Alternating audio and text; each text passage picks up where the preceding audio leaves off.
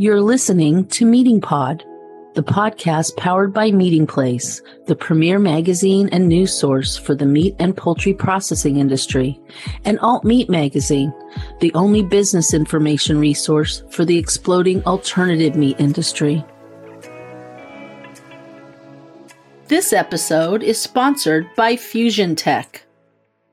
Hi, I'm Julie Larson-Brisher, your host for episode 77 of Meeting Pod, where we're talking regional economics and poultry industry best practices with Holly Porter, Executive Director of the Delmarva Chicken Association, the tri-state chicken industry's voice as the premier membership association focusing on advocacy, education, and member relations. Hired in 2017 as the Assistant Executive Director of DCA, Holly became the first female Executive Director of the 1,600-member Chicken Industry Trade Association in 2019.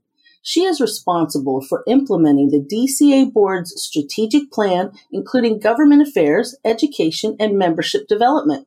Before joining DCA, Holly was the Deputy Principal Assistant at the Delaware Department of Agriculture, where she was responsible for coordinating the strategic and legislative policy initiatives for DDA in partnership with the state's Secretary of Agriculture, as well as following all national policies to determine the impact on Delaware agriculture. Since 1957, DCA has collected and compiled production data from the poultry companies operating on Maryland's Eastern Shore, on the Eastern Shore of Virginia, and in Delaware in order to measure Delmarva's chicken economy. In May, the association shared its latest economic report on the region, which represents 12% of poultry production in the U.S. The data show that in 2021, the Delmarva chicken community raised 567 million chickens, produced 4.2 billion pounds of shelf and table-ready chicken, and generated a record $4.2 billion in wholesale value. In today's episode, I'm excited to chat with Holly about the By the Numbers report and the insights it provides into the chicken industry's important role in Delmarva's economy, the successes and challenges of 2021, and what 2022 might hold. Welcome to Meeting Pod, Holly. It's a pleasure to have you as a guest on the podcast today. Thank you. I appreciate the opportunity to be here.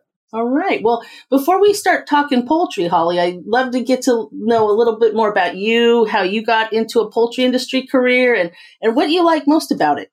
Sure. So I am a farmer's daughter, born and raised here on the Delmarva Peninsula. So I grew up in Caroline County, Maryland. My father was not a chicken farmer. He is currently still a small grain farmer. So very much a big part of the chicken industry and our three-legged stool are the grain farmers here. And so I grew up on a farm, loved being on the farm until I was around 16, 17. And then I looked forward to getting away from the farm and agriculture. And I fled to the big city in the Northern Virginia area to go to college. And then honestly, I will say there's just something about agriculture, the people who work in agriculture that just really is near and dear to my heart. So I started my career really in agriculture working at Farm Credit for a number of years. I had a communications and marketing background. And then, of course, as you saw, I moved over to the Delaware Department of Agriculture and really cut my teeth into the policy world. And really, that's where the intersection, I guess, of working within the ag industry in Delmarva, where, as you can see, chicken is a big part of that industry. And then also working on the advocacy and the legislative affairs information really came together with the opportunity of my predecessor who was retiring after 25 years in the role. And so that's sort of how I got started and how I came to become the executive director of the Delmarva Chicken Association. Well, what do you like most about it? Is the passion for eggs still driving you? It is, absolutely. I think what I love the most about the job is that, first of all, every day is different. You never know what it is that you're going to be doing, whether it's, one day you might be dressed in a suit and you're talking to legislators in Annapolis or in Dover.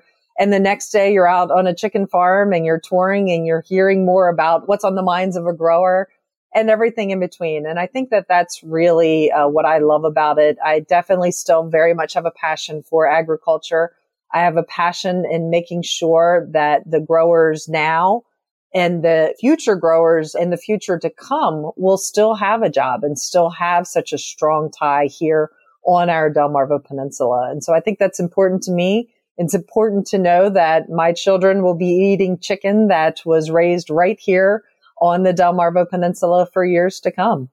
Yeah, that's great. Well, let's dive right in now to our topic today. As I noticed in the intro, in May, DCA released its economic report for 2021. I'd like to get your take on some of the insights from that report. Can you share a few of the key highlights in terms of numbers for the market, production capacity, grower income, etc.? Sure. Yeah. So as you mentioned, we've been collecting these numbers for years now, and it's really important for us to have an idea of, what does our industry look like? How does it impact the economy? And I think some of the most important numbers really was, again, that wholesale value of chicken was at $4.2 billion. I mean, those are not small numbers at all. And they're very important, especially when we're having discussions with legislators, with stakeholders and the sorts. It's really important to understand just how large value and part of our economy the Delmarva chicken industry is. I think, again, a lot of those numbers also reflect upon the demand. Of course, the past couple of years, we have certainly had our challenges with COVID. We've had our challenges with the marketplace, with restaurants closing, institutions closing, and our industry really had to pivot. And so I think when you take a look at that value, it just shows that the demand continues to still be really strong for chicken, whether that's here in the U.S. or whether that's worldwide. And those numbers, I think, very much are reflecting on that.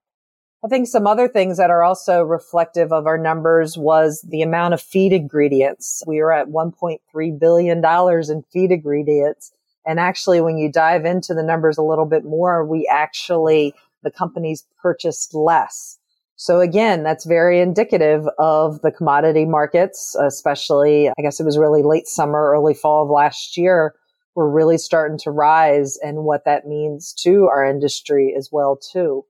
I think some of the other things that are really interesting is, again, just the amount of chickens that we raised. It was actually slightly down for the year. And I think what's really important as we have looked at the trends is to look at that 20-year change. So looking from year to year says a lot, but I think it really says more when you look at the 10-year and the 20-year changes that we see. And for many folks there for a while, we were seeing a increase in some new housing, new building of houses a number of years ago. And we had a lot of people that were concerned that there was runaway growth within our industry. But in reality, when you look at the number of chicken houses, when you look at the number of chicken growers, it has decreased in the past 20 years. And significantly to some extent. We have a 45% decrease from 20 years ago of the number of chicken growers that are here on our Delmarva. So I think, what is important to me when we look at those numbers is, again, to be able to look at those trends and not just the year over year, but to take a look at things over the long term and to be able to really, again, put into perspective where we are here in our Delmarva. Were there any numbers that were surprising, especially given the challenges in 2021 to the poultry industry, like the pandemic and rising costs? Honestly, I don't think there were a lot that were really surprising. Probably the one that surprised me the most, I think, was really the feed ingredients. And it surprised me only to see the reality, to see that large number. Again, just knowing that the commodity prices were starting to creep up a little bit. So once I was able to sit back, I very much understood and recognized the why. And probably the same even with the wholesale value of chicken. I could understand the why, but at first, when you first see that number, it's like, wow, that's a lot. And that's a big increase from 1 year. But, again, taking a look at where we are, taking a look at, the economy, it's not surprising that from, 1 year, we're up nearly 30% on our feed ingredients. And really that plays into, in a lot of ways, the value of the chicken being up nearly 25% year over year as well, too. And now we'll take a brief break from our conversation to hear a message from this episode's sponsor, FusionTech. Improving yields and consistency is possible in a FusionTech smokehouse. Our patented airflow technology allows you to set the location and duration of the oven breakpoint, meaning you can reduce the amount of overcooked and undercooked product on each rack. The result? Our customers have seen up to a 10% increase in yields, up to a 28% increase in consistency, and up to a 35% decrease in cook time over their previous oven. Improve yields and consistency across your product. Learn more and request a quote at https.ftiinc.org/ovens. Now back to the podcast. Well, now, the report also talked about the contribution of Delmarva's 5 chicken companies, Amick Farms, Allen Harim, Mount Ayr, Purdue, and Tyson. What were some of the investments these companies made and or the positive impacts they had on Delmarva in 2021? Sure. So our chicken companies here are constantly making investments, whether that's improvements in technology within their processing plants, whether that's bringing on additional employees to help in making those connections with growers. And also a very big part of what our companies are always looking at is improvements in wastewater treatments, wastewater plants within their processing plants. That's a very, very important topic across the United States, but especially here in the Delmarva, where our backyard happens to be the Chesapeake Bay. And we definitely have a lot of rules, regulations, and important pieces that we need to follow. And so the companies are always looking for improvements, making investments into those improvements, as well as things such as, feed mills. Many of the companies also have ownership of several of our feed mills in the area. And so always looking for improvements and making improvements there to make it better for our farmers as well, too, when they're bringing grain to those feed bins as well. Well, now, speaking of positive impacts, let's talk a little bit about DCA's Vegetative Environmental Buffers program. There were some positive numbers in the report, and I noticed that DCA has introduced a new award this year for chicken growers who integrate these buffers and other conservation measures on their farms. Can you tell us a little bit more about that program and the award? Sure. So this is a program we have been excited to have. We've actually had a person on staff for over 14 years whose number one goal is really to work directly with our growers in helping to offer conservation practices such as these buffers. And this really we were very much leading the way in this on Delmarva. And I have a number of other state associations that are often asking more about what we do and why we do. But it really was recognizing, 15 some years ago when we made some changes, we started using tunnel ventilation within our systems. We recognized also that we had more people moving into our rural country areas because they love living in the country, but maybe not understanding that we also farm in the country as well, too. So this was a very big, important initiative for DCA because it really helped to build neighbor relations between our growers and those who were moving to the country. We've actually taken it a step further over the past 14 years, and we're not only looking at putting in sort of the buffers, but we're also looking at putting in pollinators, which is great for all of agriculture.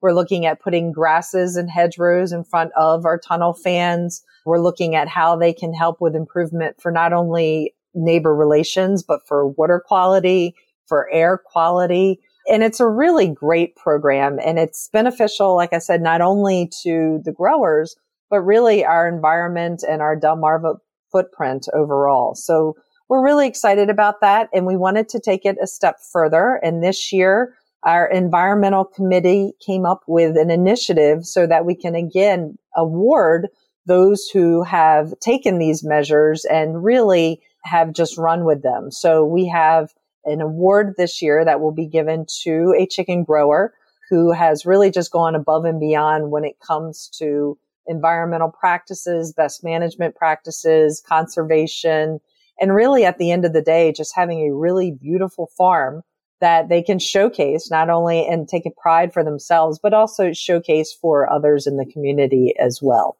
Yeah, can you remind me again, what's the name of that award? Who was that named for? It is the George Bud Malone Award. And really, he is a retired extension specialist with the University of Delaware, a poultry specialist. And he really had the foresight in recognizing where some challenges may be. And it was really through his work that got the program started. He did a lot of research over the years as to some of the best plants, how close we should have them, how far away. Again, the benefits from the sense of, filtering dust, filtering sound. We actually have a number of buffers that we can really show that they've helped to filter any sounds that farms have as well too. So he really was the pioneer for this, and he was very humble that we would have the award in his name. But really, I think it's well deserving for him, and really just speaks volumes again to the leadership within our Delmarva area of really just wanting to recognize where there are challenges and really be able to come up with some opportunities and some good stories behind it as well. Well, now, speaking of challenges, I'm going to pivot here to talking about how DCA has really been one of the best resources for information on preparedness, biosecurity measures, and other strategies to combat the spread of highly pathogenic avian flu in the U.S. Are there any new or novel biosecurity measures or actions that the association is recommending to its members, or is it really about stick with the basics and do those really well? So as much as I would love to say that we've come up with some, great new novel concept, it really is about the basics. And, it's every time we have biosecurity talks, and we partner a lot. So of course, within our association, we are sharing information constantly. We are partnering with, again, our extension, both at University of Maryland, University of Delaware, having several talks. We actually just had one this past Wednesday. And no matter what, really, it all comes down to the very end of the basics: dedicated footwear, proper mortality, making sure that, you're spraying down tires, you are wearing dedicated clothing on the farm and in the houses that you don't wear into town, that, you don't take off of the farm, or you don't bring things onto the farm. It seems so basic, and yet it's so important. And in some ways, it's not hard.